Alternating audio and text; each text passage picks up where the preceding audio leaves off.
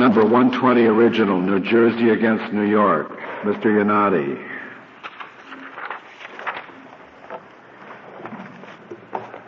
Thank you, Mr. Chief Justice, and may it please the Court.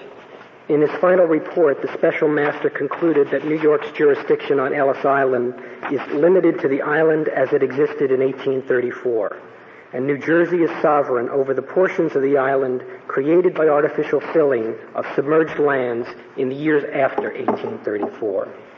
Although we take issue with the amount of territory allocated to New York and with the recommended boundary line of the Special Master, we would first like to offer the Court our reasons why we believe the Special Master's principal conclusion is legally sound and amply supported by the record.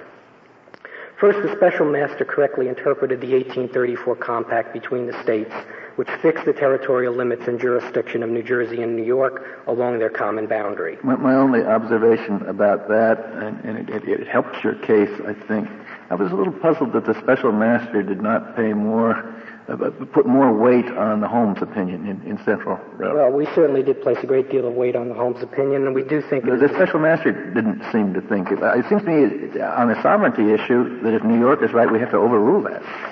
Well, they certainly did make that argument below, before the Special Master. Some of the amici have made that point. I did not see a direct attack on the Holmes opinion or a request to see it overruled in the exceptions. So I'm not sure that we would have to overrule it were New York to have sovereignty, would we not? Yes, I think so, Your Honor. I think that case squarely decides the question of sovereignty over the submerged lands. What the Court rejected in that case was an argument that all New Jersey had under the compact was a right of property under these submerged lands. Now as to the meaning of the jurisdiction that remains, the Holmes opinion is not quite clear, and I think that probably needs further elaboration. Under Article 3? Yes. Yes. Well, or whether there is a difference in Article 2 jurisdiction or Article 3 jurisdiction is not clear from Central Railroad. Well, Justice Holmes indicated in the Central Railroad case that under Article 2, New York had retained its present jurisdiction of and over Ellis Island, which he interpreted to mean was the states intended to preserve the status quo ante. And the status quo that existed in 1834 was a situation where Ellis Island was on the New Jersey side of the boundary. It was 2 3/4 acres of fast land to mean high water. It was owned by the federal government, who had acquired it in 1808 from the state of New York, and it was utilized as a military fort. New York, in fact, had ceded jurisdiction to the federal government in those conveyances and retained only the right to serve civil and criminal process. So that was the jurisdiction that was retained by the state of New York. That was what we contend was the present jurisdiction in 1834 when the agreement was made. And moreover, our view is that the states recognized that the island then in existence, which was, as I said, 2 3/4 acres, was the Ellis Island that was being addressed by the terms of that compact.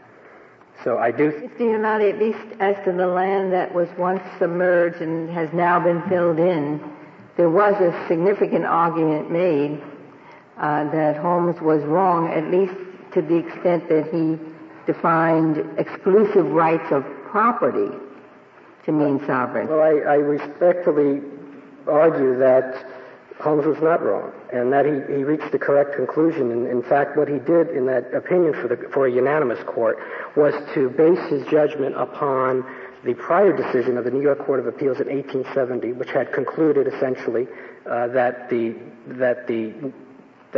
territorial line was the principal and dominant purpose of this agreement, that the state of New Jersey was sovereign on its side of the boundary. Well, that part I understand, the equation of boundary with sovereignty. Yes. But Holmes also said something about exclusive right of property. Yes. You know the three-way division that was offered in some of the briefs of the property right and the public access right and the governing right. The argument was made that all New Jersey had was a sovereign right of property, and he found that actually supported the notion that New Jersey was sovereign in this territory. And he said that the ownership of submerged land was indicative of the division of sovereign territory, and actually further and supported the notion that this was a line not only of territory but of jurisdiction and sovereignty. So I think what Justice Holmes said... property means jurisdiction, and exclusive jurisdiction doesn't mean exclusive jurisdiction. Well, would there have been a clearer way to say that one of the states had governing authority? Well, I think than to use the phrase exclusive jurisdiction? I think it's important to focus also not only on that, but also on the notion of exclusive jurisdiction over the waters. And I think that is the key element of that Article 3, because New Jersey had recognized that New York had exclusive jurisdiction, but it was limited. It wasn't full sovereign governmental authority. It was limited to control of the waters. And that's how the New York Court of Appeals interpreted Article 3 in 1870. Well, it was control of the waters. It also referred to the submerged lands. That's correct. And isn't there a fair argument to be made that when the submerged lands become, in effect, the basis for filled land, in place of what had been water subject to New York's jurisdiction, that same territory, now newly created above the ground, becomes subject to the same exclusive jurisdiction? Well, our argument is that is not the case, and we rely in that regard upon, again, the 1870 decision of the New York Court of Appeals, which said that although there was in Article 3 a reference to jurisdiction over the submerged lands, that was merely subordinate to and in furtherance of the power over the waters. And it was the New York Court of Appeals gave it a very limited reading in that case. And in fact, in the 1908 decision by Justice Holmes, the court specifically upheld the taxation of submerged lands. But how could it have no meaning? That is, let's assume you're right. You're right that I'm assuming that this is within the sovereign. You're sovereign. New Jersey has sovereignty. Yes. Because of Article 1. Still, isn't there some kind of jurisdiction to do something? Our view given by Article 3? And is you want an injunction. Which injunction says New York can do nothing? Yes. All right. How can it be that they could do nothing when Article 3 says they have jurisdiction over the land, below the water, and the water? I mean, maybe that jurisdiction doesn't mean sovereignty. Maybe it only means a few things, like just serve process even.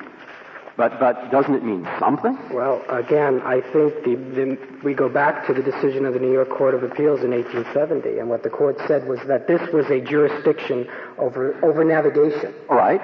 And once the waters were filled, there was no basis upon which to exercise jurisdiction over ships and vessels on the water.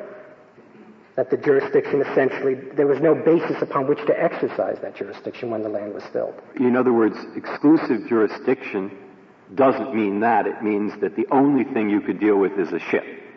It does mean exclusive related to ships, related to navigation. So suppose there is a ship, a ferry boat, tied up at the pier that now is in New Jersey's sovereign territory. Next to that immigration house. All right? Doesn't New York have jurisdiction over that? That's specifically addressed in Article 3, where New York's jurisdiction was recognized. At least if New York has jurisdiction over that, on your theory, how can you receive an injunction, which is what you requested, saying that they couldn't enforce their law at all? Well, I think that, again, my point is that this is a jurisdiction as it relates to vessels, and if they're tied to a port facility on the New Jersey side, that creates an entirely different situation than to have filled land. So what sort of injunction, this is what's confusing me. The injunction that you requested is an injunction that says New York cannot enforce its laws or assert its jurisdiction. Then once you say that there is something at least they could do, even if it's just to a boat that's tied up, then how could you be entitled to that injunction? That is not, again, the request that we sought relates to exercise of jurisdiction on the land, not on the waters, not on boats who are still on the waters that may very well be tied up to a New Jersey pier or to a portion of land that is subject to the jurisdiction of the state. I didn't find in the special master's report a discussion of what exclusive jurisdiction meant. I understood that he believes that New Jersey is sovereign, and I accept that. So what are we to do to decide whether exclusive jurisdiction means you can do zero. New York can still do zero in respect to the submerged land. Well, again, it relates to the land. It relates to the subject matter of that jurisdiction. And as it's been interpreted by the courts, that jurisdiction relates to the subject matter is navigation, pertains to vessels while they are on the waters. And that is the limit there of the jurisdiction. Well, the master touched that in part at page 67 when he said interpreting exclusive jurisdiction in Article 3rd to mean police or legal jurisdiction is the only reading of Article 3 that prevents such serious anomalies. But he addressed it no further than that. Right. Well, I think this specific argument that's now being offered with regard to some residuum of Article 3 jurisdiction over the filled lands is not an issue that was really raised very, very much by the state of New York. It's only come in now in the context of the exceptions. So the master did not really, it was not an argument that was pressed before the special master. Mr. Iannotti, I'm a little curious as to why New Jersey did not make the argument, which seems to me available, that the compact only gives New York exclusive jurisdiction over lands covered by the Hudson, and these lands are not anymore covered by the Hudson. If you read that phrase as meaning covered from time to time. Well, I think that is essentially what we have been saying. You put it better than I did. But I think the point is that once they are covered, once they are filled, there is nothing upon which to exercise that jurisdiction. It is related. I did not understand you as having made that argument. Well, that has been our point, and I do believe we have that in our brief. But it is our argument that once the lands were filled, that there is no basis upon which New York may exercise that jurisdiction under Article 3. And let me add further, with regard to these what we perceive to be sound interpretations of the compact that were reached by the New York court in 1870, and also by the New Jersey Court of Errors and Appeals, our highest court. These rulings, which were the basis upon Justice Holmes' decision in 1908, have been accepted by both states, and they have become over time a meeting of the minds between these two states as to the meaning of this particular compact. And we think for that reason, too, the court should reaffirm what Justice Holmes said in the 1908 decision and apply that principle to the submerged lands here once they are filled. One point on jurisdiction. Is it your point that Article 3 exclusive jurisdiction is of somewhat lower order than the word present jurisdiction in Article 2? Well, in order to determine what present jurisdiction... That's a strange use of words, as Justice Scalia pointed out. Exclusive jurisdiction seems to me broader. Well, present jurisdiction, really, in order to ascertain precisely the meaning of that, you have to go back to the situation as it existed in 1834 to determine what was the jurisdiction. And at that time, New York had virtually no jurisdiction. They had ceded everything to the federal government, and the island had been used in those days as a military fort for the exclusive purposes of the federal government. It was a federal enclave, and New York had no presence there, and New York exercised no jurisdiction there. And so therefore, that is the present jurisdiction. And if you perceive that to be a lower or some lesser element of jurisdiction, it certainly is supported by the factual record, which shows that this was a federal enclave subject to federal jurisdiction. The special master also determined that New York had failed to establish its affirmative defense of prescription and acquiescence. And on this point, too, we think that the special master's analysis was correct, and we urge the court to accept it. Again, as I mentioned, this was an island that was under the federal government's exclusive control. This was true prior to the filling in 1890, which commenced in 1890, and it was certainly true right on through the period, the immigration period, which New York focuses on so strenuously. There was little opportunity for either state to exercise jurisdiction in the federal enclave. And our view is that being the case, New York could not establish the requisite degree of government dominion and control in order to place New Jersey on notice that it was prescribing jurisdiction over this territory. What is more, New Jersey did not acquiesce in the purported assertion of jurisdiction by the state of New York. And as the record amply demonstrates, there were extensive instances where New Jersey either took prescriptive acts or asserted claims to the territory which were sufficient enough to establish New Jersey's assertion that there was not non-acquiescence in New York's claims. So on this point, too, we think the special master was correct. Mr. Yanati, are you going to talk about the recommendation of the master that the actual territorial boundary he proposes be adjusted to take care of certain buildings and improve? Yes, I do, Your Honor. I think I understand from the Chief Deputy Clerk that the Court does have the map in front of it today, and that map illustrates, as does Appendix K in the Special Master's report, it illustrates this proposed boundary to which we take an exception. As you can see on that map, the original island to the mean high water is indicated there, and that is not the line of demarcation that has been recommended to the Court by the Special Master. Our view is that the Court's role... north would be to the right, west would be to the top of the map. Thank you. And the Special Master, of course, has completely departed from the line of the mean high water line from 1834, which is what New Jersey contends is the line which should be employed. The Court has said that when the states make a boundary agreement and when such an agreement is approved by Congress, that an agreement of that sort is a law, a federal law, and the Court is without authority to depart from the terms of that agreement. And regrettably, that is what the Special Master has recommended here. We think that that is not an appropriate exercise of the Court's power in this regard, that the Court should abide by the boundary that was agreed to by the states. If there are practical concerns that relate to that in its implementation, that remains to the states with the oversight of Congress to make whatever adjustments might be deemed appropriate. Do you think we have any choice at all? You say we should. Well, I thought your position would be that we must. Yes, it is, Your Honor. I think if we look at... Must because of what? You must because that is the essential role of the Court in this case, to define the boundary.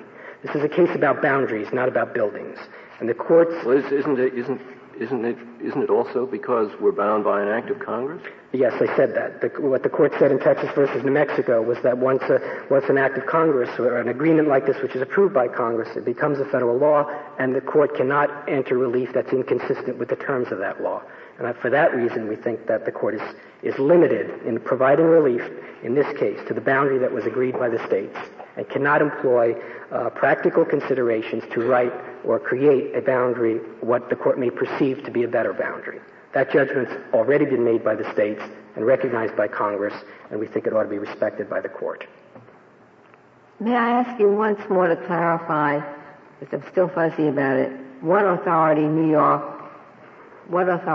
York have and enjoy, those are the words of Article 3rd, as a result of that grant of exclusive jurisdiction? It has jurisdiction, a navigational jurisdiction over the waters, and it would pertain to vessels, ships, and passengers as they are on those waters of New York Bay and the Hudson River in this particular area. So with respect to the ferry going back and forth to Ellis Island, New York has control of that, is that? Well, yes. It's so long as it's on the waters, then New York would have some measure of jurisdiction over that, jurisdiction. What's some measure? Exclusive jurisdiction. Which sounds to me like only. Well, yes.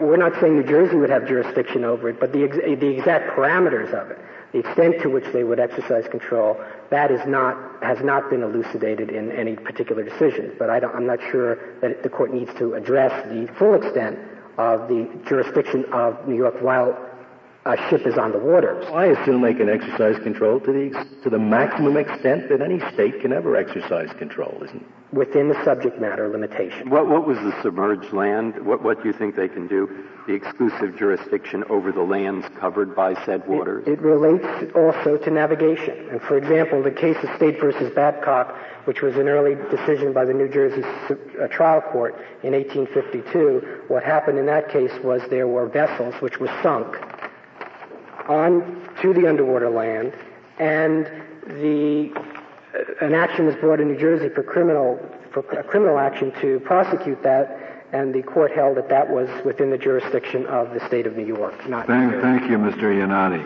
Mr. Munir, we'll hear from you.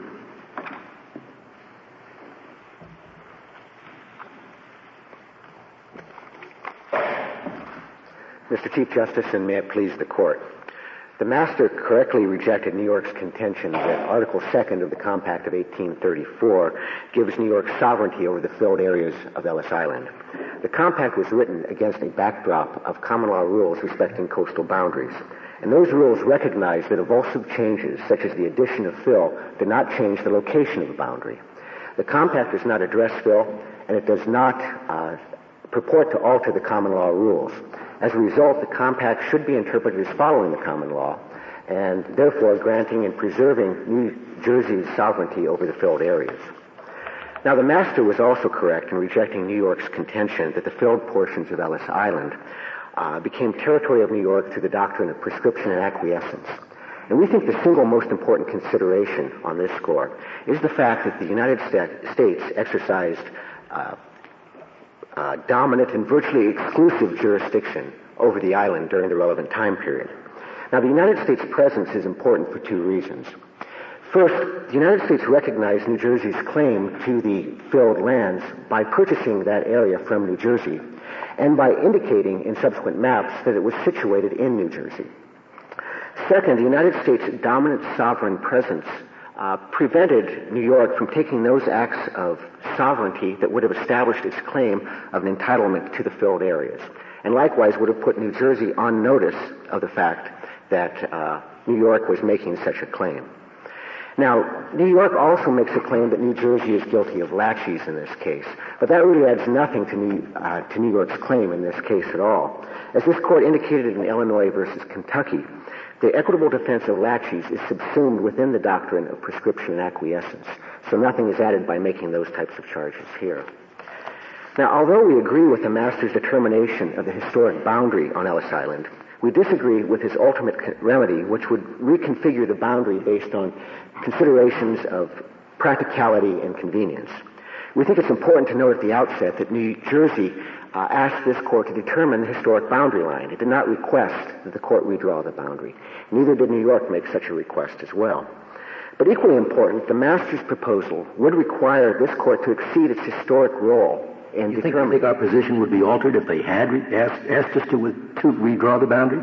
If they had, then I think you'd be faced squarely with the question of whether you have that power or not. And we think that you do not. I see. You thought that's your point. I thought your point was that if they had asked us, we would have the power. No, that's not. But they have not even asked in this case. They have not even I agree with Justice. What difference does it make, Mr.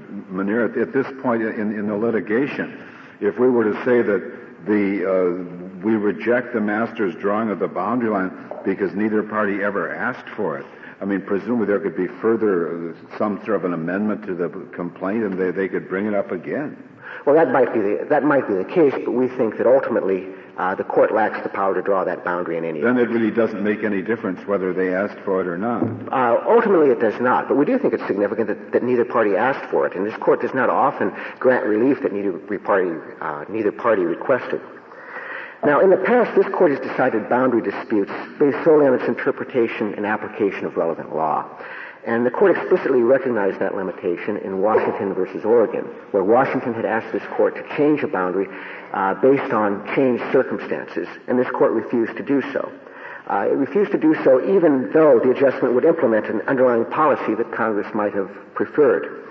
As that case indicates, once this court determines the location of a boundary, its judicial role is at an end. But that case involved a variable boundary, a boundary that would be here today and someplace else tomorrow, as opposed to what the special master has done here. He has fixed or has recommended fixing a boundary that would not be variable. That's correct, but in this case what we're saying is the historic boundary should be fixed by the original contours of the island, because that's what Congress and the parties intended by virtue of the Compact of 1834. I'm just suggesting that there's a little space between the Washington v. Argonne case and this one. That might be, but we think ultimately the general principle at stake in Washington v. Oregon does control here, which is that this court should respect the power of the political branches to determine boundaries and draw those boundaries. And in fact, the Constitution provides for adjustments of boundaries if need be. There is a compact clause in the Constitution that does allow the states to agree with Congress's consent to the alteration of the boundary. And that's in fact what actually happened in Washington v. Oregon. That is how that dispute was ultimately settled, was by virtue of a compact between the two states to alter the boundary. How do you do this little, maybe it's just a minor, I don't know, the problem's still bothering me. In the first 3 paragraphs of the complaint, for relief, New Jersey wants boundaries drawn in a certain way, and you basically agree. That's correct. Assuming that right, what do we do about paragraph 4, where they ask for an injunction that no New York law at all can be enforced on the filled land? That's what was disturbing me, because of the concern that I had that exclusive jurisdiction might mean something in respect to that filled land. I think that takes us back to the suggestions the United States made at the point when the complaint was first filed in this case and the court asked for our views on this matter. And at that point, we explained that there might be a number of issues that can only be resolved in a specific factual context. And so those issues are simply not ripe at this point. We think that... So what are we supposed to do then about that? We think all the court can do at this point, all the court should do at this point, is describe where the historic boundary is and to simply indicate that any other dispute that might arise can be handled by the parties seeking further relief at the foot of the decree. So I think the master, but I'm not certain, recommended that we accept that paragraph 4, but we should not, in your opinion, do that. I'm not sure. My recollection might not be completely accurate, but I'm not sure the master specifically addressed that question. But his proposed decree does leave it open to the parties to seek further relief at the foot of the decree, which is common in the case of original actions and original decrees. I can't think of an original action since I've been here in which the issue is not who owns the land, but where one state is simply suing, claiming that the other state has no jurisdiction over a particular action, over a particular thing. Usually that issue comes up in the context of a private party defending against the asserted jurisdiction by one state or the other. That is correct, and this case is unusual insofar as that the United States owns title to all of the land in question. I understand, but you're saying we don't have to decide that question now because the states can come back later when there is more factual context to it. And I'm not entirely sure they can come back later to present us the question of which state has jurisdiction. Well, it's likely that the issue could arise between a state and a private party. Right. But ultimately, the issue would return to this court, and the court would make a resolution of law in that context. Whether there would be a direct clash between two states over a particular power of regulation is perhaps less likely. It would actually require some situation where both states purport to have the power to regulate over a particular area. And I think that's unlikely to occur in this area simply because the United States does have title and continues to exercise dominant control. In view of that, what practically is at stake? I mean, you said the United States has been there since it was a fort and now and it's continuing. So the states want the boundary set. Well, what consequence does that have as long as the United States owns and exercises jurisdiction? It has some modest consequences with regard to certain activities, such as the collection of tax revenues and the like. Even if the United States has exclusive jurisdiction over the entire island, which is not something that we're asserting, but even if it did, under the Buck Act, the states can still collect certain types of taxes from activities that take place on the land. For example? Sales taxes from concessions on the island would be one example. Both states would have no doubt claimed some interest in the renovation of the southern portion of the island here. But ultimately, we think that Congress will make those determinations, taking into account the concerns and considerations of both states.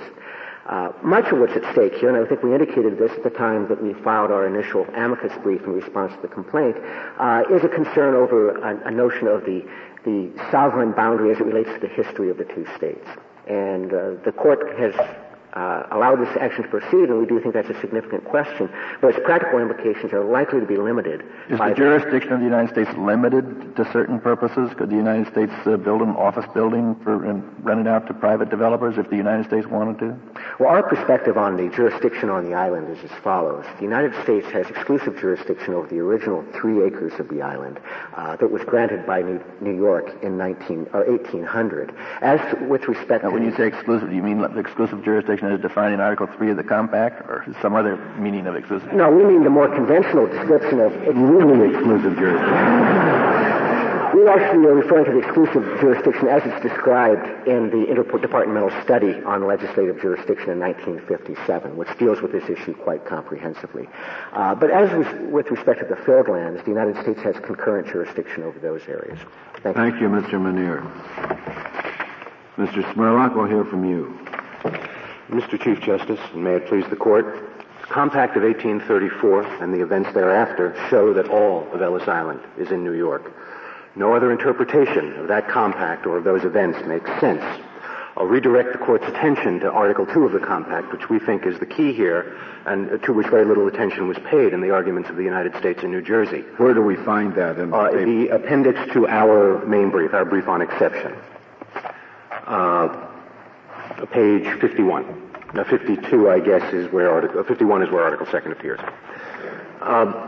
Article 2 of that compact says that Ellis Island, without reservation, is in the state of New York. And as New Jersey conceded in its 1829 complaint in this court, during the negotiations for the compact, and again conceded in this action, the present action. Well, Article 2 doesn't say what you just said in so many words, certainly. No, but the parties both interpret it that way. There is no dispute that the grant to New York of jurisdiction over Ellis Island was in the nature of a grant of sovereignty. The only question in this case is whether that grant of jurisdiction extends to the land-filled portions of Ellis Island as well as the original portion. There was absolutely no dispute between the parties as to the fact that jurisdiction in Article 2 of the Compact means sovereignty. In other words, New Jersey did not concede that prescriptive rights had given New York that added jurisdiction. In other words, prescriptive rights played no part in New York's jurisdiction over the original island. Correct, Your Honor. The compact itself, by its own force of the language of Article 2, and New Jersey concedes this, gave New York rights of sovereignty over Ellis Island as it existed in 1834. Well, but it doesn't say sovereignty in Article 2. It doesn't, but in fact that's how it has been interpreted, and there is no disagreement that is what jurisdiction in that article means. And the only question is whether that jurisdiction, which is of the nature of sovereignty, is sufficient to encompass the land-filled portions of the island that got added after 1834. I find it interesting that provision also uses the magic words exclusive jurisdiction, which later turn up in Article 3. And where they're used in Article 2, they quite clearly mean sovereignty, don't they? I too find it says, and shall also retain exclusive jurisdiction of and over the other islands. Yes, and the reason that there's a distinction, by the way, between the retention of jurisdiction as to Bedloes and Ellis Islands and the exclusive jurisdiction without qualification over the other islands in the Bay, which was all the islands, is that Bedloes and Ellis had a measure of jurisdiction ceded to the United States, and the Special Master made that clear. We go a long way with the Special Master, or can go a long way. We don't think that Article 3, that it must be interpreted, the grant of exclusive jurisdiction must be interpreted to be in the nature of sovereignty for us to prevail. We think that Article 2 does that of its own force. And we think that's because that the compact intended, with respect to expansion of the Article 2 islands in the harbor, what the compact intended is clear from what was happening in the harbor at the time, from the structure and purpose of the compact. What was happening in the harbor at the time is that landfill was in wide use. As the Special Master found, and the parties have joined issue on this in their briefs, Ellis Island actually had landfill on it at the time of the compact. There was also substantial landfill on both. Can I interrupt you with just one question then, Fuzzelman? We can't ignore Article 1 either, can we? No, you can't, Your Honor. The boundary is in the middle of the river, and now the portion of the river between the middle and the shore of New Jersey has exclusive jurisdiction in New York under Article 3. But how can that be, how can you say there's a boundary there if exclusive jurisdiction in Article 3 means what you say it does? Let me try to parse the first three articles of the compact for you, because I think their structure proves our point. Article 1 of the compact establishes the sovereign boundary between the states as the midpoint of the bay, with, as it makes clear, certain exceptions. The first of those exceptions appears in Article 2, which gives the islands The islands which, if they are on the western portion of the bay, might, under Article 1st, otherwise have fallen to New Jersey, gives those islands, without exception, to New York. Would, under the other part. Would, without Article 2nd, but as it's agreed, Article 2nd gave them to New York. Article 3rd deals with the waters, the underwater land, and the New Jersey shoreline. It gives exclusive jurisdiction, which, we argue, is in the nature of police power over navigation and commerce in the harbor, and there's compact history that supports this, and the Special Master cites it, and so do we in our brief. Gives exclusive jurisdiction over both the lands underwater, which we would argue probably refers to dumping, it refers to ships on the ocean floor, and it probably refers to landfill, because landfill gets put on subaqueous land. Or anchoring buoys, I suppose. Probably necessary if you're going to maintain the navigation. That sort of thing, and it refers both to underwater land and to the waters in the harbor. Now, New Jersey says that exclusive jurisdiction is extinguished as soon as there is more land, there is new land put in the harbor, but that seems most improbable. Jurisdiction over navigation and commerce obviously entails jurisdiction over both the waters per se and the lands in those waters, used as anchorage, used for docking, used as storage areas, used for lighthouses. And well, that's New Jersey's, as I understand it, New Jersey's answer to that argument is that New York, through its courts, had already held that the whole point of that is simply, in effect, a navigational commercial jurisdiction. And when something was not on or moving over the water, that was the end of it. What's your response to that? Conceding that arguendo, that's Article 3. We still have to deal, we think, dispositively with Article 2, because this case isn't about Article 3, really. It's about Article 2's grant to New York of those islands without reservation. Islands that already had, or Ellis Island did, already had landfill on it. So the question is, and really the only question, that the landfill being the wharf on the pier was built on landfill. Yes, it was about a 4/10 of an acre of landfill, as the Special Master found. And what was going on in the harbor at the time of the compact was that landfill was extensively in use on both sides of the harbor. New Jersey, in Jersey City, and Hoboken had been extensively expanded by landfill. 750 acres of made land, as it's called, in Manhattan Island by the time of the compact. The 4/10 of an acre that I mentioned on Ellis Island already. Moreover, as an 1836 coastal survey map that's part of the record very vividly shows, the water around Ellis Island was extremely shallow. It was a foot or two deep around Ellis Island at the most. Simply to get out to 3 feet of water, which is the minimum necessary for a barge to have gotten there at the time to supply the fort, they had to build that pier, which was between 60 and 100 feet out into the bay. So the use of landfill not only was foreseeable on Ellis Island, but had already occurred. So it certainly was something that the compactors had in their mind, and it is referred to in the compact. Now you made this argument to the Special Master, I take it. Yes, Your Honor. And he rejected it, in effect. He did. And wherein do you disagree with his rejection? I disagree with it because he said the evidence of landfill, that landfill was used, well, he agreed, frankly, with us that landfill had been added to Ellis Island. He agreed with it, but he made nothing of that. He disagreed with us. He said the evidence that landfill had been extensively used in the harbor was ambiguous. And frankly, Your Honor, it is overwhelming.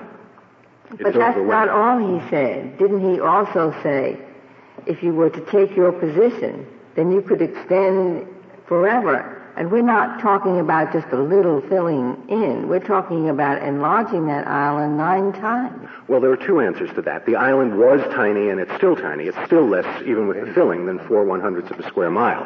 But beyond that, we think the compact addresses that. There's a very elaborate system of checks and balances in it. First of all, just as a practical matter, if Ellis Island or any island in the bay gets extended too far in the direction of New Jersey, it's New Jersey. And that's in the western direction. If it gets extended to the east, true, it was very shallow around Ellis Island, but very soon there was a sharp drop-off off the Jersey Flats, which is what Ellis Island is on, into the main ship channel, which was 20 feet deep, and which would have been very, very hard to fill. Moreover, there was, as I say, a system of checks and balances. On the one hand, if New York had wanted to fill any of those islands, they would have had to buy the subaqueous land from New Jersey, which had, under Article 3, an exclusive right of property in that subaqueous land, and that's what we think it means. We think property means exactly what... Why do you say that if the island is extended too far toward New Jersey, it's New Jersey's? Because they're islands.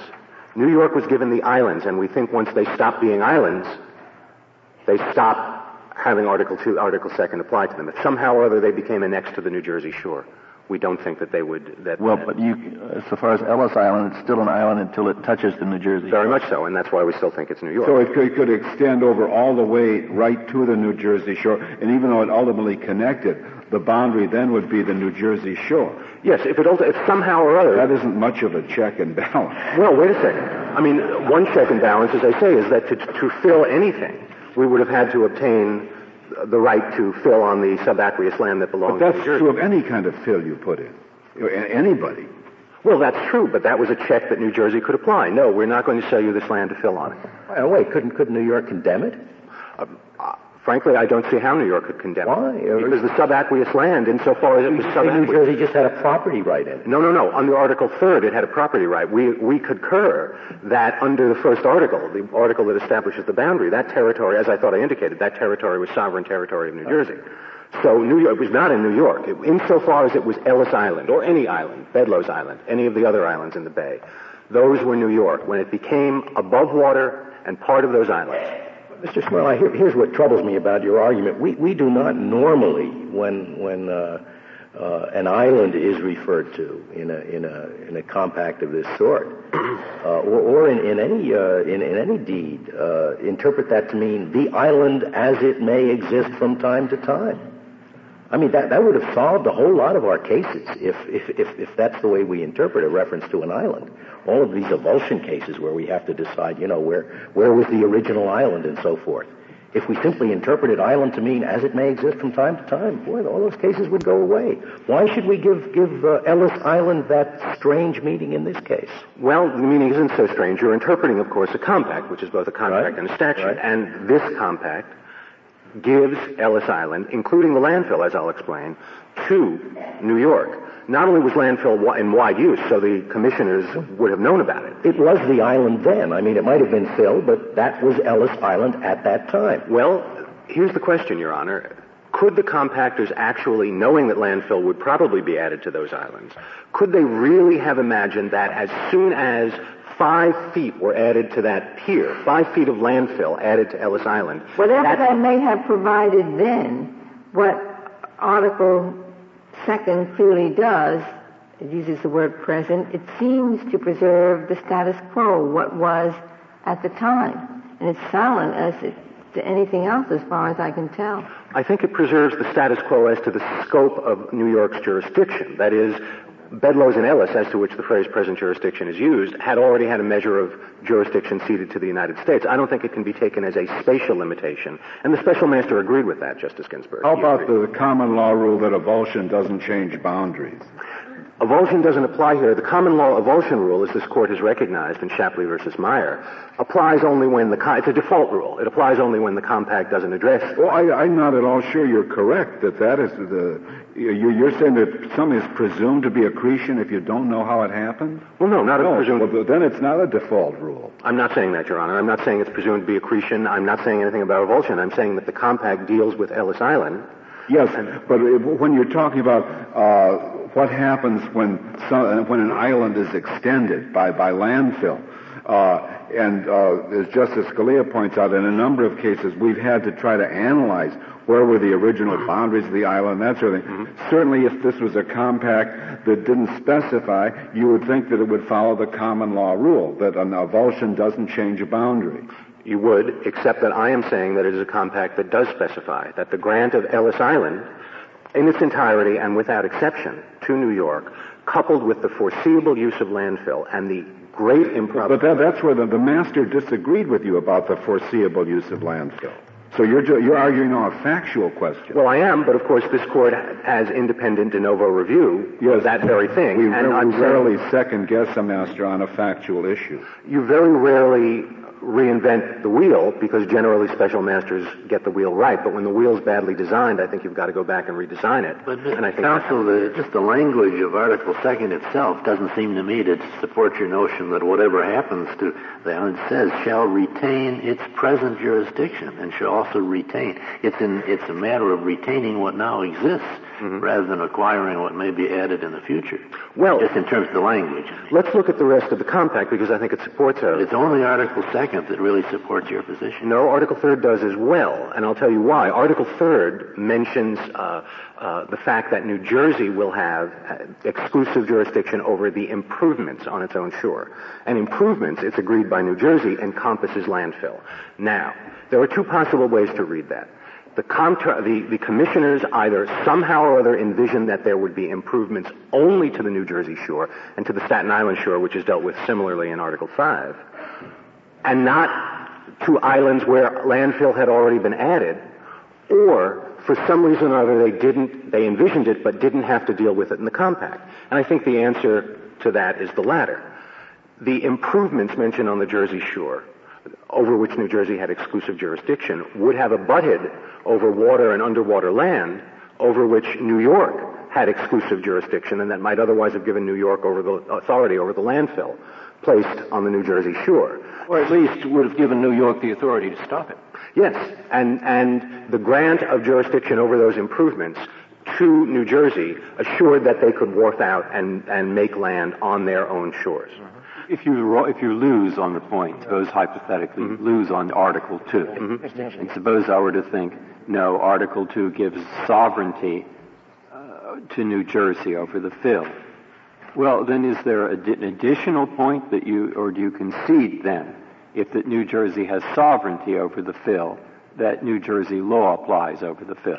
I don't, Your Honor, because I don't concede that New Jersey has sovereignty over the fill. I understand that, but I'm trying to work out the phrase in the injunction. The state of New York is enjoined from enforcing her laws. That's the recommended injunction. And so what I'm trying to figure out is whether that you have made some argument. I didn't see it in your brief.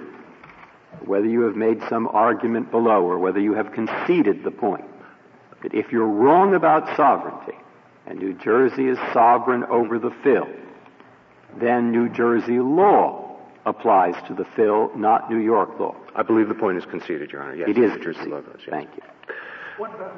What about the provision in Article 5 that the state of New York shall have the exclusive jurisdiction of and over the wharves, docks, and improvements made and to be made on the shore of Staten Island?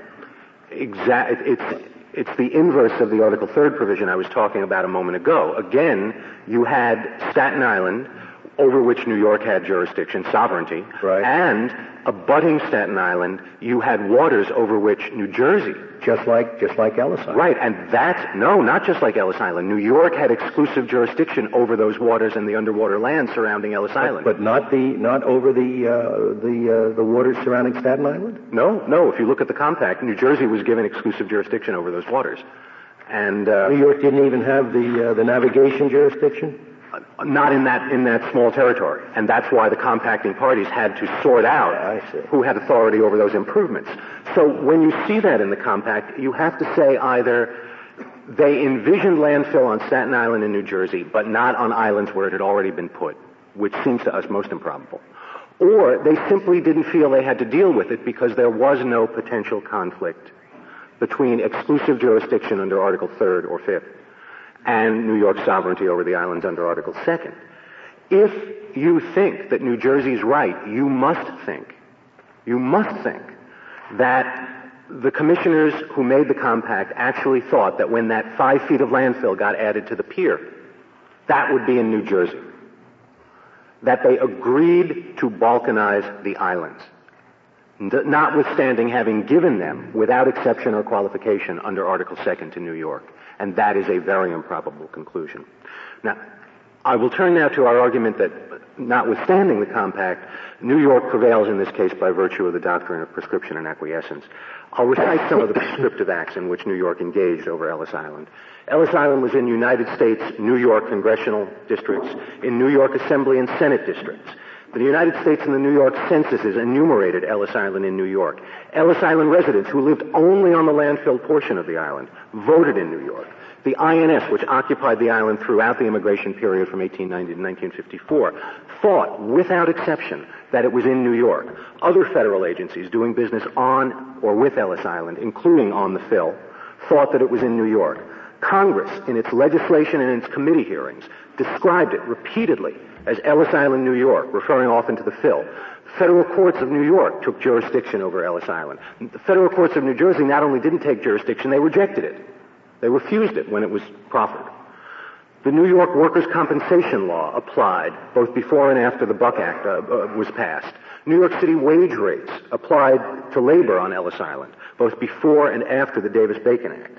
The individuals who lived and worked on the island thought, as far as we have their evidence, that it was in New York. When people were born on Ellis Island in the hospitals that were on landfill, they were born in New York. When they died in those hospitals, they died in New York. When they married on Ellis Island, they married in New York. None of those things can be said of New Jersey. And against those things, the weight of New Jersey's counterexamples of non-acquiescence simply isn't sufficient. Well, how much opportunity did New Jersey have to object to some of these things? I mean, to what extent did it make any difference? Well, I think those are two different questions. The acts were certainly public. We're talking about things that were done by the federal government and by the New York legislature, so they knew about them. To what extent did it make any difference? I'm not quite sure what you're asking, Your Honor. I mean, so someone is identified as having been born in a hospital on Ellis Island and born in New York, and this somehow comes to the attention of New Jersey. I mean, is New Jersey supposed to seek a correction of that record to show the person was born in New Jersey? If they think they're sovereign over the land, but it's not that. I'm not saying that they. That's a very abstract difference with no consequences to the state. I mean, it isn't as if New York and New Jersey were both seeking to tax or something like that. Well, as a matter of fact, Ellis Island, erroneously for New Jersey, was on both tax rolls of the state, and in fact, although the tax records are so old that we don't have them, in fact, at least as of 1940, income tax earned by people who worked on the island would have been taxable by a state. It wasn't a completely abstract matter, and it would have been a question as to which state was entitled to tax. Well, that I grant you, but it seems to me some of the examples that you give are things where it really wouldn't have made any difference in the operations of the state. Well, some are obscure, but some are as open and notorious, you might say. Are you saying that those acts put New Jersey on notice and it should have filed its suit earlier? But if you say that, then is that just a laches argument in disguise? It's not a laches argument in disguise. It's not a laches argument in disguise. I think that's a separate laches argument. I'm not arguing at this moment that New Jersey should have filed suit, though I will later on. But no, all I'm arguing is that the acts of New York that I described, especially the legislative acts and the censuses, certainly were public acts as to which New Jersey was on notice. But isn't it the overwhelming presence of the United States throughout the period that stops New Jersey? What is there to object to? The governing power, in fact, is the United States. And the one thing that is clear in this compact is that Congress reserved that hydra-headed word jurisdiction, the United States jurisdiction. As to that, Your Honor, as this Court has often made clear, even when the United States has plenary jurisdiction, enclave jurisdiction over a particular territory within a state, there's a good deal of residual jurisdiction that can be exercised by that state. As the Court's pointed out, territory doesn't stop being part of a state just because the United States takes it under the enclave clause. The municipal laws of a state, to use the term that this Court has used, laws designed to preserve the good order of society, remain in effect. Federal law doesn't supplant them. And then there are all the areas where, by statute, state law applies. The Assimilative Crimes Act, the Davis-Bacon Act that I mentioned before, the Buck Act. In all those areas, state law would still apply. So there was plenty of play for New York jurisdiction. And our point is that to the extent there was state jurisdiction to be exercised, and there was plenty of room for it, it was always New York that exercised it. Well, the Davis-Bacon is mixed, isn't it? There was some indication that New Jersey standards were used, too. It depends on what you mean by mixed, Your Honor. Up until 1947, New York standards were used exclusively. In 1947, as New Jersey's expert explained at trial, because the federal government wanted to save some money, and New Jersey rates were lower, there was a brief interregnum of about 2 years when New Jersey rates were applied erroneously because they were also applied on the main island, the original island as well. And then in 1949, and this is a repeated pattern with New Jersey's supposed acts of non-acquiescence, the federal government recognized its error, just as it had many other times before, and said, oh, we made a mistake, back to New York rates. And they started applying them again. It's hard to call that mixed. I think all of that has less to do with who they thought owned it than with whether the rates are higher or lower and whether they're seeking union support or not. Don't you really think that's what's driving all the Davis-Bacon stuff? Possibly with the Davis-Bacon stuff it is, but with much of I recited already the examples of New York's prescription. How many people lived on Ellis Island? Between 100 and 200 over the years. There's one anomalous, at least while Ellis Island was a going concern as an immigration station. Between 100 and 200, all of them on landfill, and they all voted in New York. Well, they may not all have voted, but they could all have voted in New York. The examples of acquiescence or non-acquiescence that New Jersey offers simply don't measure up.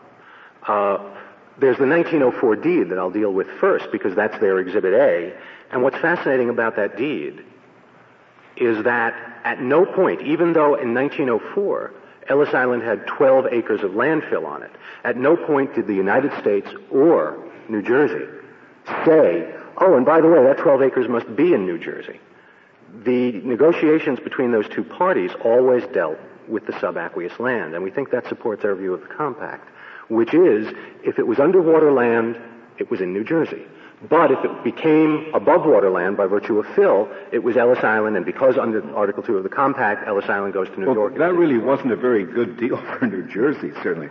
If as soon as they owned the water when it was owned the land when it was underwater, but as soon as it emerged from the water, it went to New York. Well, it was valuable land, Your Honor. They still had, for one thing, they still had the right of property in it. For another thing, how much value is land that's underwater? As to wharf out on, extremely valuable. That was one of the reasons, and this is all in the record, that the Federal Harbor Line Board took over the establishment of harbor lines in the Bay was because the states were building out landfill from both sides, and they had to have some kind of plenary control over navigation. That was very valuable land, Your Honor. It was not a pittance. Mr. Smoy, I think it's a hard row to hoe to establish prescription. It really is a very difficult thing. I guess I'm more sympathetic to your arguments as simply indicative of what the compact was understood to mean. Just as in normal contract interpretation, one can look at the parties' subsequent behavior after the contract was signed. So also, I'm sympathetic to the notion that we can look to New York and New Jersey's subsequent behavior as indication of what it meant. But to establish prescription... Very well, Your Honor. It's an easily convertible argument, and in fact, in Massachusetts versus New York, among other cases, that's exactly what this court did. It looked as if it was analyzing the case in terms of prescription and acquiescence, and then at the last minute, in its opinion, it said, well, we think this shows what the compact meant. And I agree with you. It does show what the compact meant. Are we supposed to go back? I mean, I noticed the special master says that New York was unable to prove that the births, marriages, and deaths she documented occurred on the island, let alone the land-filled portions. So is it your thought that we would go back and read all the evidence on that, and then we'd come to an opposite conclusion? If you read even any of the evidence, you'll come to an opposite conclusion, Your Honor. I think that was the single biggest error that the special master made. The evidence is all that the marriages, it's ambiguous. The evidence as to births and deaths, they occurred, it is pretty clear, in the hospital. And the hospital was on island number 2, and island number 2 was Phil. He is simply mistaken. And I ask you in your... But you said now it's pretty clear. It is entirely clear. Forgive me, it was rhetoric. It is entirely clear that that's where those births and deaths occurred, because that's where the certificates say they occurred. The death certificates say Ellis Island Hospital, Marine Hospital, Ellis Island. And that hospital was on Phil. It's undisputed. As I say, I believe that to be the single most patent error in the special master's report. Now, I want to return in the moment I have left. Well, if one concludes that even if that's so, a few births and a few deaths don't make Ellis Island filled in land, under the sovereignty of one state or the other. If that were all we had, maybe not, but there is this pattern of everything that happened on Ellis Island that was subject to any state's jurisdiction or any sort of action by any state was always taken control of by New York. If all we had were a few birth certificates, that would be problematic. But we have so much more in addition to those birth certificates. And New Jersey, and this is an important point, has none of those things. Don't they have Mayor Hague? Didn't Mayor Hague at some point? Yes. The Mary Norton episode. They have Mayor Hague coming in, and Mary Norton was his cat's paw. And answer the question. And Mayor Hague came in and said, I don't know anything about a compact, but New Jersey workers want Ellis Island, so give us jobs. And even then they couldn't get away with it, Your Honor. The United States had to agree with the Second Circuit in Collins and say that Article II awarded the entire island. Thank you, Mr. Smerlock. The case is submitted.